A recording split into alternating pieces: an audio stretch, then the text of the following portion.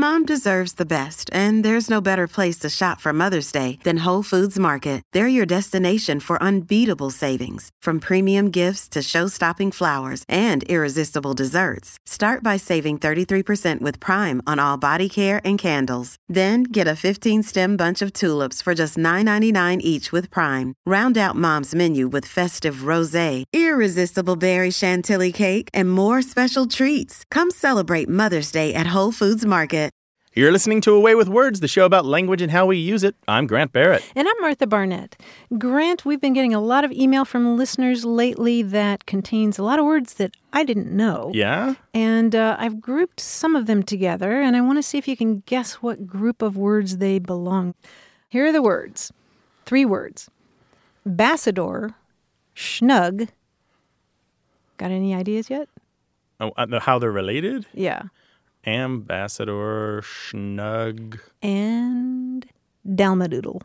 Oh, these are all dog breeds. Yes. Oh, okay. Schnug is a Schnauzer and a pug. Mm-hmm. Bassador is a Basset Hound and a Labrador. Yep. And then what's the last one? Dalmadoodle. Dalmatian and a poodle. Exactly. Dalmadoodle. Okay. Yep. Not to be confused with a Great Danoodle. Great Danoodle. Which is a really big dog. This is a show about words and language and the history of the world, all wrapped up in the culture that we call English or Spanish or French or Latin or you name it. Give us a call, 877-929-9673. Email us, words@waywardradio.org. Hello, you have a way with words. Hi. This is Stacy from Oshkosh, Wisconsin. Well, welcome to the show, Stacy. How can we help you, Stacy? I actually just have a question about a general, term of speech that I come across a lot, and my friend and I were using it, and I got to thinking, I wonder where that came from or the origination of it. And the phrase is, keep them at bay. Keep them at bay. And what made you think about this? So I have a newborn, and congratulations. I was speaking with one of my friends. Oh, thank you very much. I was speaking with one of my friends about the fact that, oftentimes people will try to come up and touch your child or touch you while you're pregnant. And I said I must have been making awful faces because nobody had been doing it. It must have been keeping them at bay. Okay. That's what it takes, right? A big scowl to keep the touchers away. Well, yes, pretty much. And it's working for you, it sounds like. It does. And then I asked her if she knew where it was from, and she thought maybe it was a naval expression, which sounds perfectly reasonable to me, but I didn't know if that was particularly right. A naval expression. How would it be a naval expression? She mentioned that she thought maybe it was to keep them out in the bay, like away from the docks. Oh, interesting. Okay. Yeah, that would seem to make sense. But it's not it, right? That's not the answer. Oh, okay. The answer has to do with the baying of hounds during a hunt. There's that really dramatic moment in a hunt where the prey has run and run and run and run, and finally it can run no more, and it turns and it faces its attackers. Mm-hmm. And all the dogs are there barking and barking and barking. They're baying at the animal, the poor hunted animal. So the baying is the noise that the dogs make. Yes. Yeah. Yeah, like baying at the moon. So the fox or the deer or whatever is cornered, can't get away, and decides to fight it out. Yeah, turn and face, or they're just frozen there. Looking, it's that moment. So they're literally held at bay by the barking of the dogs. Exactly. And so I guess, if you're sort of gnashing your teeth at these people who are trying to approach your baby, it's sort of the same thing. I guess. Is that a fairly old expression, or is that a pretty recent thing? Oh, it's very old. 1300s at least? Yeah. Yeah. Hundreds and hundreds of years. Yeah, so this goes back to a time when we were a people who hunted in that way with animals in the woods or the fields and chased down our prey. Absolutely. Well, I really appreciate it. And you guys are absolutely my favorite show that I hear on the radio. Oh. I'm really excited to be able to talk to you. Nice. Thanks. Thank you very much. And congratulations on the baby. Good luck to that sweet thing. Thank you very much. You going to play our show for your newborn? I already do every Sunday at 9. You do? When we make breakfast. You do? Well, tell us your baby's name. We won't get too close, but tell us your baby's name. Vivian. Vivian. All right. Good night, Vivian. Thank you. Thanks, Stacy. Bye-bye. Good night, Stacy. Bye-bye. Bye. You have a word or phrase on your mind? Call us about it, 877-929-9673, or send it an email to words@waywardradio.org. Hello, you have a way with words. My name's Jasper Oliver. I'm calling from Lynchburg, Virginia. And thank you so much for taking my call. I have a question for you guys. today. Lynchburg is right in the heart of Central Virginia, and my father, who moved here to teach at Sweetbriar College back in the late 50s, he came here from Indiana. And when I was growing up, he had this expression that he would always use in the summer when I get brown and tan, and he would say that I was as brown as a berry. And I've only met a handful of people that have ever heard of that expression before, and most of them are not native Virginians. And growing up in the country, I've been around a lot of berries, but I never saw any that were brown. The only brown berries that I could think of were nanny berries. And those are the things that are left on the ground after a herd of goats have come through. So I hope that's not what he was talking about. Yeah, I don't think that's what he was talking about either. Nanny berries. A new word for me. So your question then is, why do we say brown as a berry if berries aren't brown? Exactly. Oh, any theories, any ideas, suggestions, possibilities? I thought maybe it could have something to do with a very ripe berry. I know sometimes blackberries can get sort of a brownish hue to them if they are really, really ripe or have been in the sun. Yeah, before they turn. That's why I'm calling the experts. Well, first, let's just establish that brown as a berry is extant in every dialect of English around the world. It is idiomatic and is ensconced kind of permanently, so it's not particular to Virginia or any one people. The second thing is it goes back well into the 1300s. As a matter of fact, Chaucer uses it in a couple of his works. Talks about a horse being brown as a berry. And then the third thing is, and this is what is probably the key point, brown didn't used to mean exactly brown. Brown a long time ago, and even in some of the languages that are related to English from hundreds and hundreds of years ago, just meant dark. A deep, rich, maybe red, or a deep, rich purple, or a deep, rich black, but it just meant dark. So in Chaucer, when he describes a palfrey, which is a kind of horse, as being brown as a berry, he just means it's a dark-colored horse. And so that phrase from Chaucer, which you've got to remember, Chaucer is widely studied for a long time by all the learned people in the English-speaking world everywhere, became an idiom in language, and it's maintained its shape and form for hundreds of years, even though the meaning of brown has changed. Well, that is fascinating, and it's wonderful, too, because I loved reading Chaucer back when I was in high school. So is it in Canterbury Tales? Do you know some of the works where Yes, it is. Be? It's in the prologue to Canterbury Tales, yeah. And then another one of his books, Cook's Tale, I believe, is another one of his works. Well, you have given an answer to a question that I've had for just about all my life. So thank you so very much. And now when I use that expression and my son looks at me with, that odd look in his eye, I can explain where it came from. Exactly. Father will know best. There we go. All right, well, thanks, thank dude. you all again so much for taking my call. Our pleasure. Take care now. Thanks for calling. All right. Bye-bye. So in Swedish, brun, B-R-U-N, could mean a dark color, black, red, brown. Always, yeah, well, you think of ancient Greek, and they talk about the wine dark sea. There we go. It's Perfect. not red, it's right. dark. It's dark, just dark meaning like that dark wine. it's opaque and it has a richness of Exactly. color. And it's not talking about the hue or the tone. Exactly. Interesting. Well, we do solve mysteries, or at least we try to. You can ask us yours, 877-929-9673, or email the story to words@waywardradio.org. Hello, you have a way with words. Hi, my name is Tony from upstate New York. Hi, Tony. How you doing? Hey, Tony. I have a supervisor and a friend of mine who uses a phrase, and I think he uses it incorrectly. And he uses the term for all intensive purposes. Now, I believe he's using it wrong. I think it's intents and purposes. But my second part of the question is it a law term? For some reason, I believe I heard it in the past used as some sort of law speak. Is that correct? Okay. So he's saying intensive purposes, INTENSIVE, PURPOSES. And you're saying it should be intense, INTENTS, and AND purposes. Yep. Yes, that's correct. So for all intents and purposes. Yep. And we can tell you that you are absolutely correct. Ding, ding, ding, ding, ding. Okay. So now I have a little credibility when I put him on the spot. Yeah, the question is, do you put your boss on the spot, though? Yeah, you might want to keep all these things and ponder them in your heart. Right, and that's why I haven't said anything up to this point. And I've been listening to your show, and I thought this might be a good thing for you guys to help me sort out. Well, Tony, we can do that. Actually, you're right. It was a legal term. Originally, the term was for all intents, constructions, and purposes.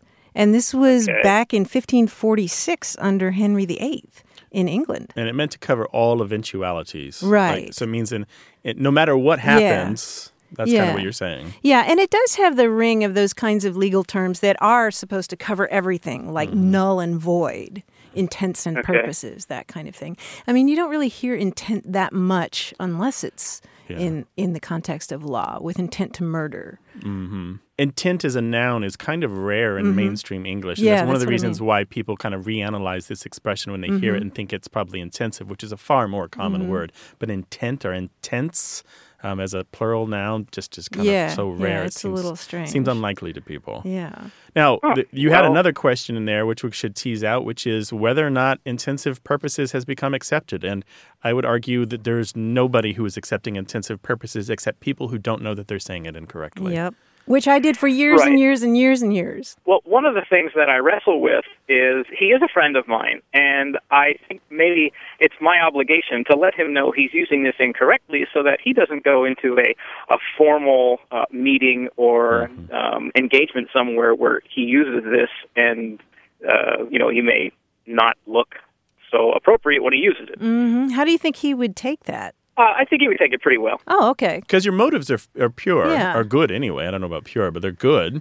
I would think saving somebody from embarrassing themselves would be important. Yeah, I think to do that privately, we always advise doing that kind of thing privately. And, you could present it as, here's this really cool thing. Did you know this phrase goes all the way back to Henry VIII? Mm-hmm. All right, you are my life coach. And people have been missaying it as intensive purposes for at least 100 years. Understood. Yeah.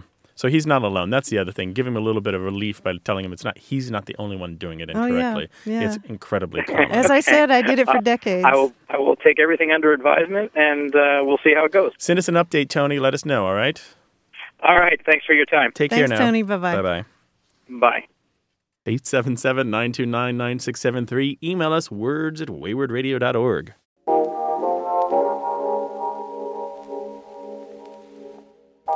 Airline language has always interested me. There's a lingo about the cockpit and the cabin that sometimes doesn't make it to the passengers.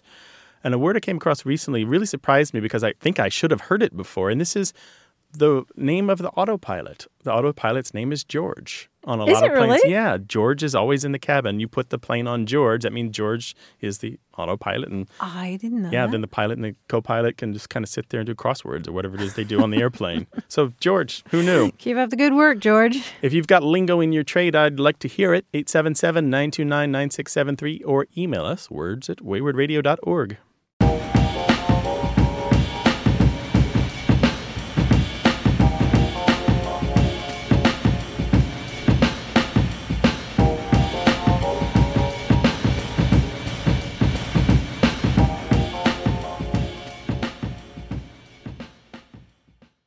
Another day is here, and you're ready for it. What to wear? Check.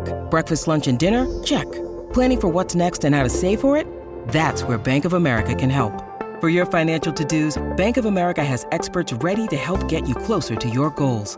Get started at one of our local financial centers or 24/7 in our mobile banking app. Find a location near you at bankofamerica.com/talktous. What would you like the power to do? Mobile banking requires downloading the app and is only available for select devices. Message and data rates may apply. Bank of America N.A., member FDIC. You're listening to Away with Words, the show about language and how we use it. I'm Martha Barnett. And I'm Grant Barrett. And who's that masked man? It's John Chaneski, our quiz guy. Hello, John. Zoom, it's me. I'm here. Hello. It's good to be here. I want to say to you, let's talk about phrases with two or more words that contain only the vowel O. Here we go. For example, if I said, this is another way of saying podiatrist, you might say... Foot doctor? Foot doctor. Oh, yeah. I see. So not the sound O, but the letter O. No, right, the letter O. Okay, very good. Only the letter O. Now let's warm up with some phrases featuring just three O's, okay? Okay. If a comedian works blue, it means that he tells jokes that are described like this. So the word blue means bad language or coarse language. Offensive. Offensive words? Obscene. Right. Obscene This is words. a two-word phrase, remember, that means a joke that is offensive. Off color. Yes, off color. Okay. Very good. So apparently the color in off color is blue. So There we go. Oh, off Yeah. color Okay. works blue. All right. Okay. This is a kind of music of the 1950s characterized by close harmonies. The name is derived from the nonsense syllables sung by backup vocalists. Doo-wop. Doo-wop, right. This is the term for a series of acts at a nightclub. It describes where the acts take place, unless they're aerialists. A series of acts at a nightclub. Right. So something floor. Yeah. Floor show? Oh, Yes, there we go. floor Nice. show. There you go. 3 O's right there. Floor show. Now, here are some 4 or more O phrases. It's another way of saying physical beauty. Physical beauty. Yeah. 4 O's? Good looking. Oh, good. Yeah, well, you put an I in there where it didn't have to be in there. Oh, good looker. No, Good looks. Good looks. Yes, very Okay, good. there we go. Very, So very good looks. only O's. Only no O. other vowels. Okay. See. To me, these 2 words mean nothing else except macaroni and cheese. These 2 words mean nothing else except macaroni and cheese. Comfort food? Yes, Ooh, comfort nice. food. I was thinking of something noodles. Oh. Yeah, that doesn't work. There's an When E I there. think comfort food, it's just macaroni and cheese. This is a fleet of military vehicles controlled by a single agency and available for use as needed. A fleet of military vehicles. Yes. Something troops. No. Troop mover? No, that has No, if you're on the base and you need a Jeep. Something pool. Motor pool. Yes, very motor good. pool, Motor very pool. Here we go. Here's the next one. Excuse me, sir, but can I interest you in a vacuum cleaner? How about a Bible? Can I sell you a set of encyclopedias? Door to door. Door to door, right. These people are typically given cookies and apple juice in exchange for their vital bodily fluids. Blood blood donors. donors. Blood donors, yes. Here's the last one. A hungan might use this kind of figurine to effect a curse. It's bad juju. Voodoo doll. Yes, a voodoo doll. Nicely done. Thanks, John. We'll talk to you next week when you're going to have another exciting quiz for us, right? I'll talk to you then, guys. All right, Yes, cheers bye-bye. now. Thank you, John. And if you'd like to talk about any aspect of language whatsoever, we would like to talk with you. So call us 877-929-9673 or send your questions and comments in email to words@waywordradio.org. Hello, you have a way with words. Hi, Martha. Hi. This is Oliver in Chicago. Hello, Oliver in Chicago. Welcome to the show. What's up? What can we do for you? So I have a word that I have heard used in my family for a very long time. My grandmother uses it, and we've never heard anyone else other than her family use it before. And the word is goppy, which Goppy. we would spell Goppy. And it means to describe someone or something that someone has done as foolish. And it can be used GOP as a noun to describe someone as a fool. Well, you're not alone. There are other people that use these, but they spell it differently. Gawp, Gaup, sometimes with a Y. And what's really interesting here, this is all related to not necessarily the person being dumb, but looking dumb. So your mouth is gaping open. It is related to the word gape. So we have a wide variety of spellings of these words, gop and goppus and gapey. And Gopping, yeah, okay. Gopping. So I've you just stand there. heard the word gopping before. Oh, you have? Yeah, there we go. Okay. So you're standing there slack-jawed, looking like you just don't really have any sense at all, you know? And it's used as a noun as well? Yeah, it's all over this. So there's all of these various spellings of these words, and they're all connected to each other, and they all have something to do with yawning or your mouth standing open. I learned this first from Mark Twain, who in a couple of his books and stories, he uses the expression gaping and stretching. He uses gaping. And by this, he literally means your mouth open, your arms out, like that. And you just look kind of like you're just letting the air out. I don't know what it is. Or Okay. trying And to catch is flies. it restricted to a certain Nope. period or Nope, pretty widespread. location? I would say that all of this is slowly declining. We do find less use of this again and again. It tends to be dialectical at this point and a little archaic. You will find it pop up in literature and fiction here and there, and occasionally people will use it. But it's pretty rare these days. But all of these words are all related. I don't want to get too much into the when and wheres and which came first, but GAWP is a really common spelling for GOP. It is directly related to gape, GAPE, and they all have a variety of meanings that mean to look like a simpleton or a fool or an idiot, somebody with just standard. Interesting.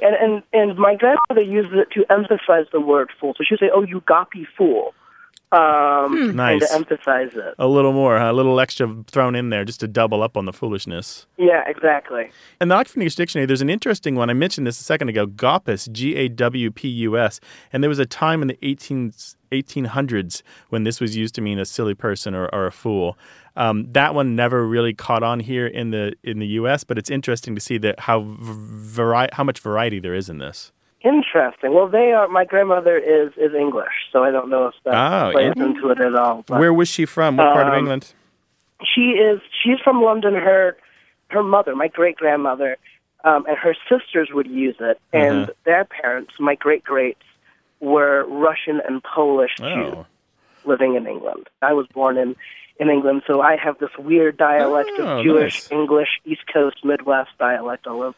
Nice. I love it. An That's eccentric a nice mix. voice. Yeah, very good. Yeah. Oliver, so I'm glad we were able to connect your family word to the larger history of the world. I appreciate it. Thank you so much for answering the full question for us. I really appreciate it. Thanks, Oliver. Thanks for calling. Bye. Bye-bye. Well, if you've got a word that you think is just yours, but you're hoping it's connected to the larger patterns of the world, this is the place, 877-929-9673, or email words@waywardradio.org. Hello, you have a way with words. Hello, this is Erin, calling from Fort Worth, Texas. Welcome to the show. Hi, Martha. Hi, Grant. It's so good to get to talk to you. I listen to you religiously, and I appreciate the fact that you entertain us and educate us every week. That's a gift, so thank you. Oh, gosh. Ooh, it's thank working. you so much. Thanks, Erin. How can we help you? What's on your mind? Well, I need your help to understand whether a commonly used word is correct or not. In my field, I'm in the field of public health. Obviously, prevention is ubiquitous in what we do. Yeah, and good for you. I'm on the academic side, so I teach and I research. And I have a question about the word preventive, or rather, the alternative word, which is preventative. Is this word preventative correct? Because as I understand it, the word is preventive. In formal writing, you see preventive, and in academic departments, the title is Preventive, Department of Preventive Medicine. But in common speech, you hear this word preventative all the time, and you're seeing it more and more in writing. And so is it also like a second correct form of preventive, or is it incorrect? Wow, you laid out the question very well. Nicely put. Now, you have an answer to that. What is your opinion? Now, you're in a position where you control or grade or judge the writing of other people, right? That's correct. Okay, so what do you think? Well, when you come up through your own academic training, you're trained along this series of do's and don'ts in your own writing, of course, you know. And so then you transfer it onto your students. And I was always trained that the word is preventive. And I used to work in a research center. We had a science writer, and she certainly felt the word was preventive, and nothing was getting across her desk that was preventative, you know. So I would explain this to my students, that because you see this is not necessarily the correct word. But then I saw so many good students toggle between the words preventive and preventative within a single paper that I decided to go online. And I just went to an online dictionary, and the word preventative was in there next to preventive. So then it made me question if my opinion of what was right really is, or if it was kind of like this word normalcy, which isn't really the word, but it became the word because we use the incorrect word so often. Does that make sense? Yeah, there's a kind of a tangle here. We used a different word more often. You have to be careful with that word incorrect, because the language as a whole doesn't care one way or the other which word you uses. The language includes them both. It's a personal or institutional decision as to whether or not you use a word. And you're in an interesting position, Aaron, because you represent the institutional voice and the people that you work with. And so you do have the right to say, please use the word preventive and not the word preventative, even though it's a real word and all the dictionaries include it. So you have that right to just make that judgment call and go forth. But I don't want to say that if that's a perfectly valid word to use. And I don't want to count it as as incorrect. Yeah, perfectly. So that's what I want to understand. Perfectly. Is this okay? Let's talk about that adjective for a second, Martha, perfectly, because there are some problems with preventative, but most of them have to do with the judgments of other speakers of English. Yeah. And that's where you're getting kind of tangled up here, Erin, right? If I say preventative, Martha might look at me and go, and think, maybe even without saying, but think, oh, preventive is the word that he meant. I wonder about this man's intelligence, right? Well, I don't know about that. I do know that preventive is far, far, far more common. If Like, you look like 3 to 1 or 4 to 1, right? Yeah, depending on, and especially in this country. In Britain, it's not quite that much of a difference. Preventative is more common Yeah, there. yeah. They mean the same thing. Yeah. There's no contextual difference as far as I know. Yeah. But it's this weird group of words. I mean, we could get argumentative about it. Right? But actually it's argumentative, right? Right. Or representative. And we can also make a qualitative or qualitative judgment about it. Right. But you're looking for the authoritative or authoritative voice on this, aren't you? Exactly. That's what I was thinking. So we're joking here because this kind of comes up again and again. We have these two different ways of ending certain words that end with the D or a T sound. And the short answer here is both words are really a part of English, but there are judgments made against the people who say or write preventative, and your students would be best to avoid it, just so that somebody isn't going to start questioning their intelligence or the content of their message just because they made a simple word choice. And that's really what it boils down to. Yep. Do you want to cloud your message and confuse the minds of your readers who will start to doubt you by boldly choosing this word? Or do you want to choose a word that they will safely never notice except to read it and absorb its meaning? That is extremely helpful. That's exactly what I needed to know. Great. Thank you so much. Glad to help. Let us know how it turns out. Give us an update in a little bit, will you? Yeah. Will do. Thanks for your work. Thanks, Erin. Thank you very much. Okay, take care. Bye-bye. Bye-bye. Well, maybe you should go to our Facebook page and talk about preventive and preventative. Or you can send us an email. That address is words@waywardradio.org or call us 877-929-9673.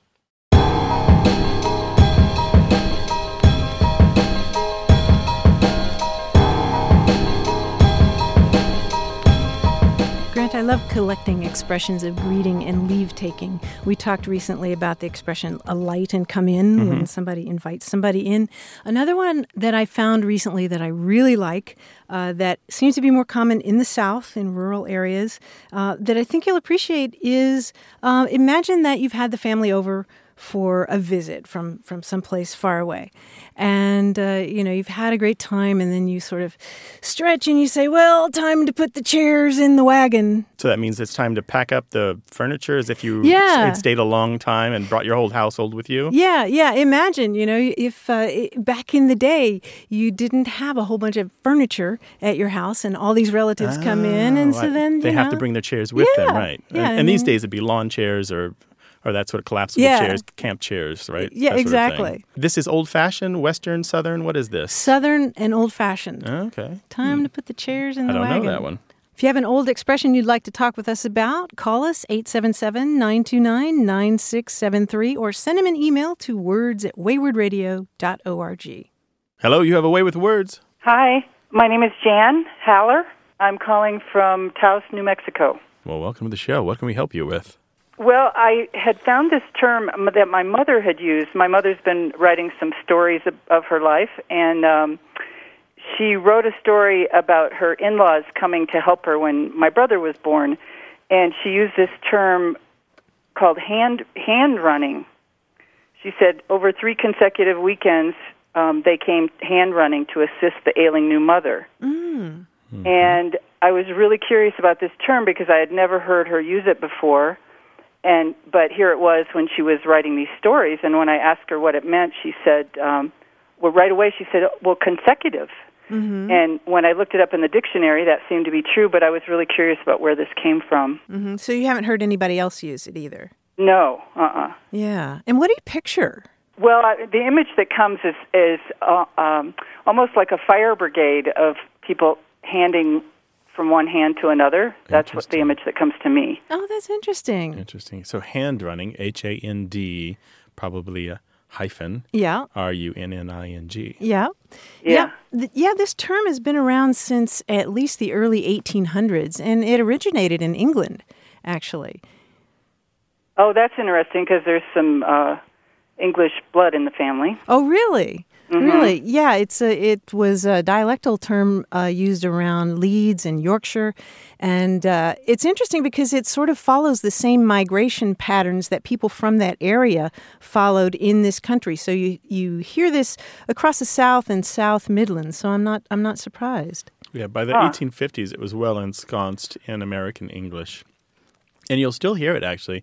It comes up, of course, in fiction where somebody's trying to get a flavor of a place and time. But people still use it, like your mother. They still use it as an everyday expression. I would say it's really rare, though, now, right? Yeah, I don't hear it that often. Handwriting. Well, and my mother, I never heard it when my mother spoke. I mean, this is the first time just in this writing. So that interested me, too. Yeah, so it means consecutively, like one thing after another, right?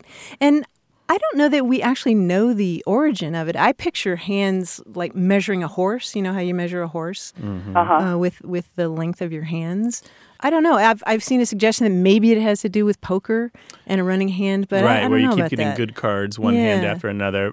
I've seen an older theory that it comes from the textile mills. If you were a particular type of worker, your hands were continuously moving as the cloth was running past, and you were doing things. So you just imagine this giant loom, probably steam-powered or at least diesel-powered or something, and the cloth is continuously running by, and your hands are pushing this and pulling that and bumping this and nudging that and pulling a lever, punching a button, continuing. That's your job, 12 hours a day. So kind of a continuous motion. Yeah. But both of those theories are really speculative, and it's particularly problematic that either one of them could be true because the early uses aren't associated with poker or with textiles. Exactly. So when we find them in print, usually you'll find some kind of hint or suggestion of their milieu. I'm just not seeing that here for this. It's just kind of general everyday uses of the expression right from the get-go. So does that help? Yeah, it does.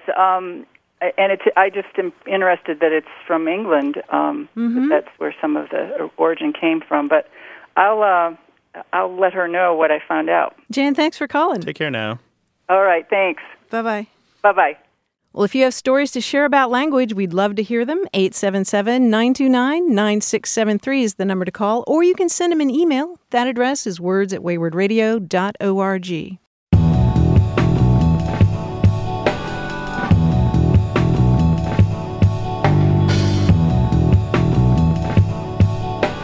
Grant, you will recall that I was telling some Bible jokes earlier, which I'm allowed to do as a Southern Baptist preacher's kid. We're all allowed, aren't we? No. Yeah, but I get special dispensation being a preacher's kid. A lot of people have been sending us more Bible jokes. Oh, I know. Our inbox was full of Bible jokes. For example, did you know that God is a baseball fan? It says so very early in the Bible. What? It talks about in the big inning. He says he doesn't like puns, but he secretly does. It's the delight. You have this childish delight in your eyes when you tell these puns. Yes. Let us know yours, 877-929-9673. You're listening to Away with Words, the show about language and how we use it. I'm Grant Barrett. And I'm Martha Barnett. If you've ever tried to learn a foreign language, then you can probably relate to my experience, especially if you tried to learn it from a book. Back when I was in 8th grade, I had German class, and I still have seared into my memory some phrases from the book we used, which happened to be a circus-themed book. So we were learning things in German, like, Der Elefant ist auf dem Ball. The elephant is on top of the ball, and the goat is playing the piano. All these words that Yeah, not real-life situations, really, right? German circuses aren't really a thing, are they? Exactly. I've never had a chance to use those with a German speaker. And when I was a little kid, I was trying to learn Spanish from the Berlitz records that my parents had. So I was up in my room, little 9-year-old, reading sentences that translated as, please send the valet up to my room. Because naturally you had a valet. I'm never going to have a valet. But you know what? There's a word for these kinds of sentences. Oh, really? I only found this out recently. They're called postillion sentences. Postillion? Why? Postillion. You know what a postillion is? No. Picture a horse-drawn carriage without a driver for it. The postillion is the guy who rides on a horse next to it and just makes sure that everything's okay. Sometimes you'll see Queen Elizabeth in a horse-drawn carriage without a driver, and there'll be a guy next to her in a uniform riding along. Postilion, double L maybe, or one L? Sometimes it's postilion. It's either way. But the reason that these are called postilion sentences is because there were jokes going around in the early 20th century about phrase books that had silly lines in them, like, my postilion has been struck by lightning. And in fact, if you Google my postilion has been struck by lightning, you'll find all these great examples of that. Oh, there are some classic mess-ups in phrase books. But your comment about German reminds me of something that Mark Twain wrote in one of his letters. You know, in the 1870s, his family was living in Germany. They were in Heidelberg, and they were all trying to learn language. Right. He writes about his daughters being conscientious and going to bed mumbling German phrases to themselves. Sweet. And then waking up in the middle of the night and coming to their father and going, Father, did I have this correct still? And he's got this line where he's talking about his own problems with learning German, just as you. And he's like, he writes, I scorned that grammar, and it gratifies me to know that the few sentences I am obliged to utter daily in the course of trade always break all the laws of the German grammar at a sweep. So they're all caught up in this need for the day-to-day language, and yet finding German so insurmountable. Yeah, he wrote that whole essay on the awful German language. Yeah, you can hear echoes of it in this letter that he wrote to a friend. Yeah, and actually he talks about a postilion sentence in there. The bird is waiting in the blacksmith shop on account of the rain. What? We'd like to hear your travails, your dramas, your comedies when it came to learning a foreign language. 877-929-9673 or email us words@waywardradio.org. Hi, you have a way with words. Hi, good morning, Martha and Grant. This is James calling you from Kailua Kona in Hawaii. Aloha and good morning. Aloha. How you doing there? Pretty good. Sun's just coming up. Still nice and cool. Nice. Sounds wonderful. So, I'm a recent listener to your show, and one just popped into my head. Like, it's one of those phrases that I think it's okay to say, but I was actually writing it one day, and my question is about the phrase "a whole nother." Oh yeah. I have a pretty good idea of what's going wrong here, but I usually say it and it feels okay. But I wrote it one day and I was looking at it and I was like, "That's nonsense. That's not. You can't say that." What do you guys think? So a whole nother as opposed to a whole other. What were you writing? Yeah. Well, I actually wrote out a whole nother, and then I was looking at it and I was like, "Nother? There's no way that's correct. There's no way that's okay." Were you writing a term paper or a letter of complaint to a company or? No, it was probably just something on Facebook or something like that. On Facebook. Okay. Facebook, the big text hole of the era. Yeah. Of course. Yeah. So here we go. This is interesting. Let's talk about what's happening there from a linguistic point of view, and then let's talk about how it's received and how we should behave around it. A whole nother is basically what's called a meta-analysis, where people hear the word another, and it kind of sounds like the word a, the article a, and then followed by a space, and then followed by the word nother, as if N-O-T-H-E-R were a word. Now, nother has been a word, but it's very rare. It's very archaic, obsolete. Nobody uses it except in this expression. Or, I have a footnote in expressions like it. And so this meta-analysis kind of is joking. Maybe it was intentional, maybe it was accidental, but it's very catching. Anytime you get this split, sometimes it sticks around and we keep using it. And the pat set phrase becomes idiomatic, a whole nother. I have a whole nother reason for going out with her because she's awesome, right? I had no idea that another at one point, even though it's archaic, was actually a word. I thought I was just corrupting a whole other and another. Yeah, this is a separate derivation, and etymologically, this another here isn't connected to the other nother. Okay. But here's the interesting thing. We do say a complete nother, and we do say a full nother, and we do say an entire nother. And so what we're starting to see here is that there's kind of a place in between a and nother where we can put a word that approximately means the same thing as whole. Yeah. Right? And so what we've come up here with a little bit of exploration on this whole concept of this word that was divided. And almost always, when people say a whole nother, it's a non-serious situation. You wouldn't say it to a judge or the queen or the pope or the president, or the police officer, that sort of. It's pretty informal. And yet, there's a little bit of hilarity that goes with it. It's often associated with comedy or sarcasm or irony, that sort of thing. But I think sometimes you just say it because you don't even think about it. Right. It's become idiomatic. Yeah. Yeah, and it's accepted as idiomatic, and there's nothing really fundamentally wrong with it because it's an idiom. And idioms kind of exist on their own and should not be broken up into the component parts, as I almost always say. And this kind of meta-analysis we've done for some other things. The famous examples are apron and adder and newt, where we had the article before a noun, and then we misheard it and divided it the wrong way. So, for example, apron, kind of the garment you wear in the tool shop or in the kitchen when you're making something that's messy. It used to be napron with an N at the beginning, but people heard an apron instead of a napron. This happens in English all the time where something that's transmitted from mouth to ear is misunderstood and reinterpreted in an incorrect way. So saying one word to write it, you separate it into three different words, a, whole, another, and just N-O-T-H-E-R. Yeah, I mean, you're fine with that. But really, if you catch it in your writing, you could change it. Just put a whole other or... Yeah, I think that's what I would do. I think I would stop myself like you did. Or you could say an entire... to write formally basically ever, so... Oh, well, that's good. All right, well, that's rather eye-opening. Thank you. Thanks, James. Mahalo. Have a good day, guys. Bye-bye. Bye-bye. Yeah, mahalo. Bye.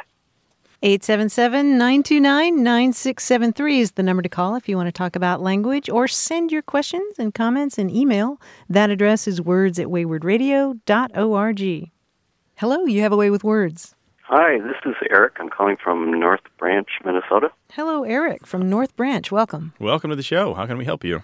I lost my wife about a year and a half ago, and thankfully she had an insurance policy, and because of that and Social Security, she is now supporting us better than I ever did as the sole wage earner prior to her getting sick. And anyway, after she died, I started thinking about my situation and how it's improved financially, and I thought about the term of someone, the old saying of somebody bought the farm, and I got thinking, where did that term come from? And I could have Googled it, and I thought I'd rather ask you guys and see what you thought about it. Oh, I'm sorry for your situation, sorry Eric. to hear about your wife. Glad to hear that you are not otherwise financially concerned. It's good to have that taken care of. Yeah, bought the farm. We have a lot of euphemisms for death, and it's interesting. Probably in the last year, you've encountered a lot of different ways that you've been talking to people about the way we're uncomfortable just to point out, as you just did, and actually both Martha and I think kind of reacted, just point blank said, I lost my wife, she died. Because we have all of these ways that we talk about death indirectly. Yeah, tiptoe around it. We tiptoe around it, and bought the farm is one of the more jocular ways typically that we do it. You won't find that in an obituary usually. Right. There's two theories behind this. One of them is that it came from around World War II, maybe 1940s or 1950s, when there was a lot of experimentation in high-powered jets and airplanes, and test pilots would sometimes crash on a farm, and then the government would pay a lot of compensation to these farmers, and in that way, it might be said that the pilot that crashed the plane bought that farm. However, the problem with this is it sounds a little too perfect, and actually in the language trades, when we hear a perfect story like that, it's almost always wrong, which kind of surprises people. And we also have older versions of this that have nothing to do with planes, like bought the plot, or bought the shop, or bought the telephone pole. If you had a car accident and you ran into a telephone pole, you might be said to have bought the telephone pole. And even older than that, from the UK, there is to buy it. Like if someone dies, you might say he bought it. He bought it in the fields of Flanders. I mean, he died there. And so more than likely bought the farm is just a reinterpretation of these older ones, including bought it. And it refers to the plot of dirt that we end up in if we're buried. We literally buy a plot, a worm farm, so to speak, and that's where we stay. So it's more of that very, very small farm that's about 6 feet by 3 feet. Exactly. Right. 6 by 3 and 6 deep, right? The reason I thought about it was because, I thought, well, if somebody had an insurance policy and they were to die, that insurance policy could pay off the mortgage, and that person could literally buy the farm. That's what, I was wondering if that was where it came from. That has been speculated before. I've seen it in a couple of books of word histories. where they have suggested that, particularly in the case of soldiers, when they got the check from the government after a soldier died, it came back to their parents or the spouse who was left behind, that would put them on a financial situation where they could literally buy their house or buy the back 40 or buy the garden plot that they'd always wanted. But again, the problem with this is the etymological history of the related terms, and it's a continuous kind of path, is much older than those stories. The stories kind of come after the term was already ensconced one way or the other in the English language. That makes sense to me. Thank you. I appreciate it. Yeah, sure. No problem. Give us a call another time. Let us know how everything's turning out, all right? Actually, everything is turning out pretty good. It's as good as it can be. So. All right. Good. Take care now. Thank you. You too. Bye-bye. Thanks, Eric. Bye-bye. If you'd like to talk about a word or phrase, call us 877-929-9673.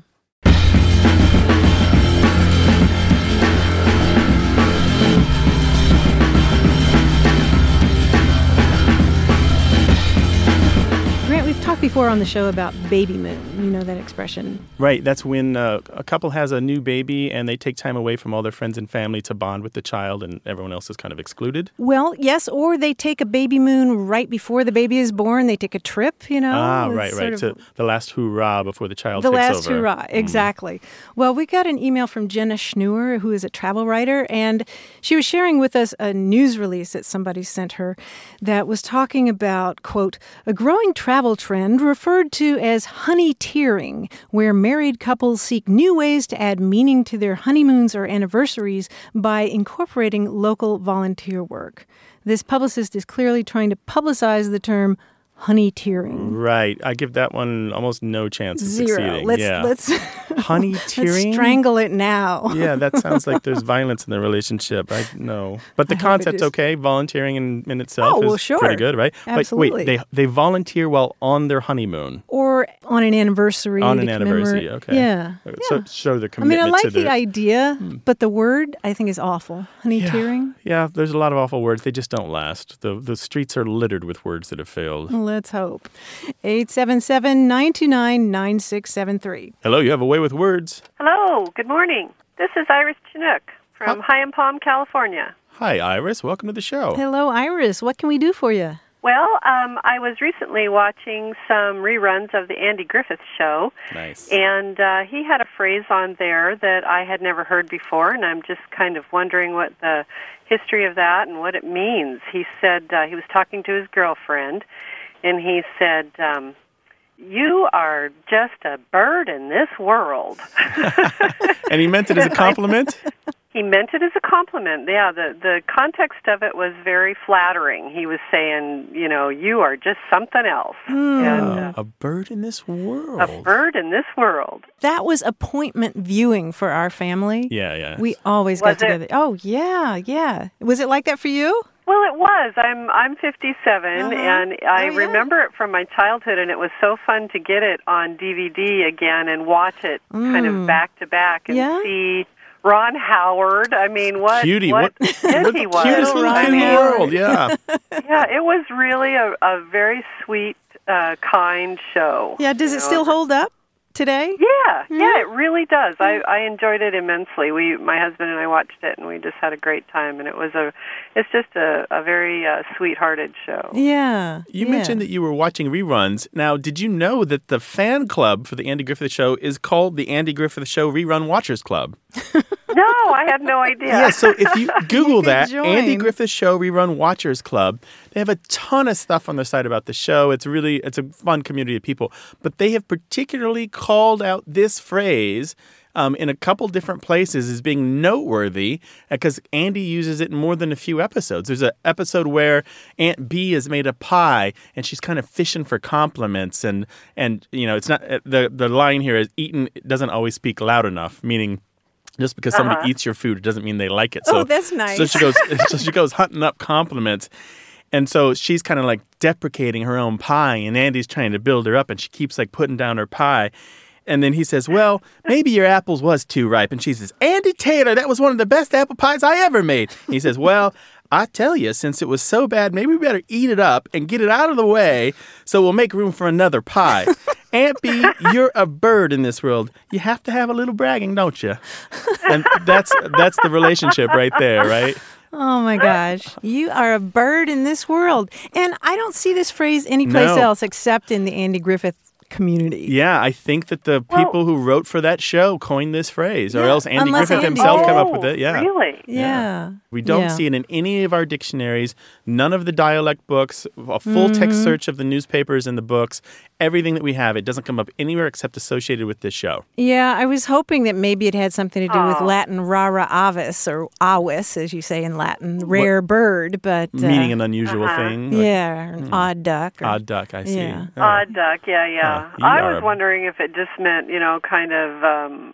maybe they just liked the way they were saying the words bird and world. Yep, They liked that aspect of it or something. Yeah, I think that internal rhyme probably had something to do with it as well. Well, Iris, I would say that you indeed are a bird in this world. Oh, thank you. And thanks for looking it up and trying to hunt it down.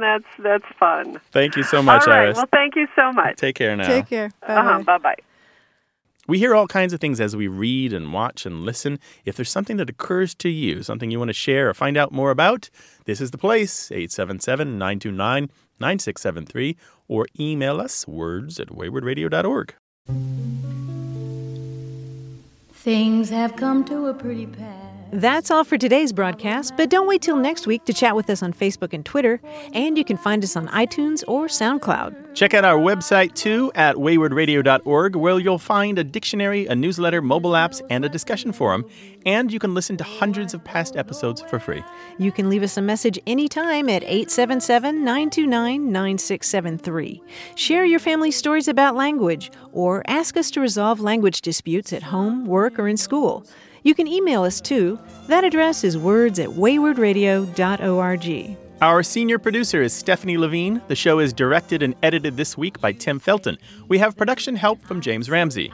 A Way with Words is independently produced and distributed by Wayward Inc., a nonprofit supported by listeners and organizations who believe in lifelong learning and better human communication. This show is coming to you from the Track Recording Center at Studio West in San Diego, California. Thanks for listening. I'm Martha Barnett. And I'm Grant Barrett. So long. Bye-bye. Tomato and I like tomato, potato, potato, tomato, tomato.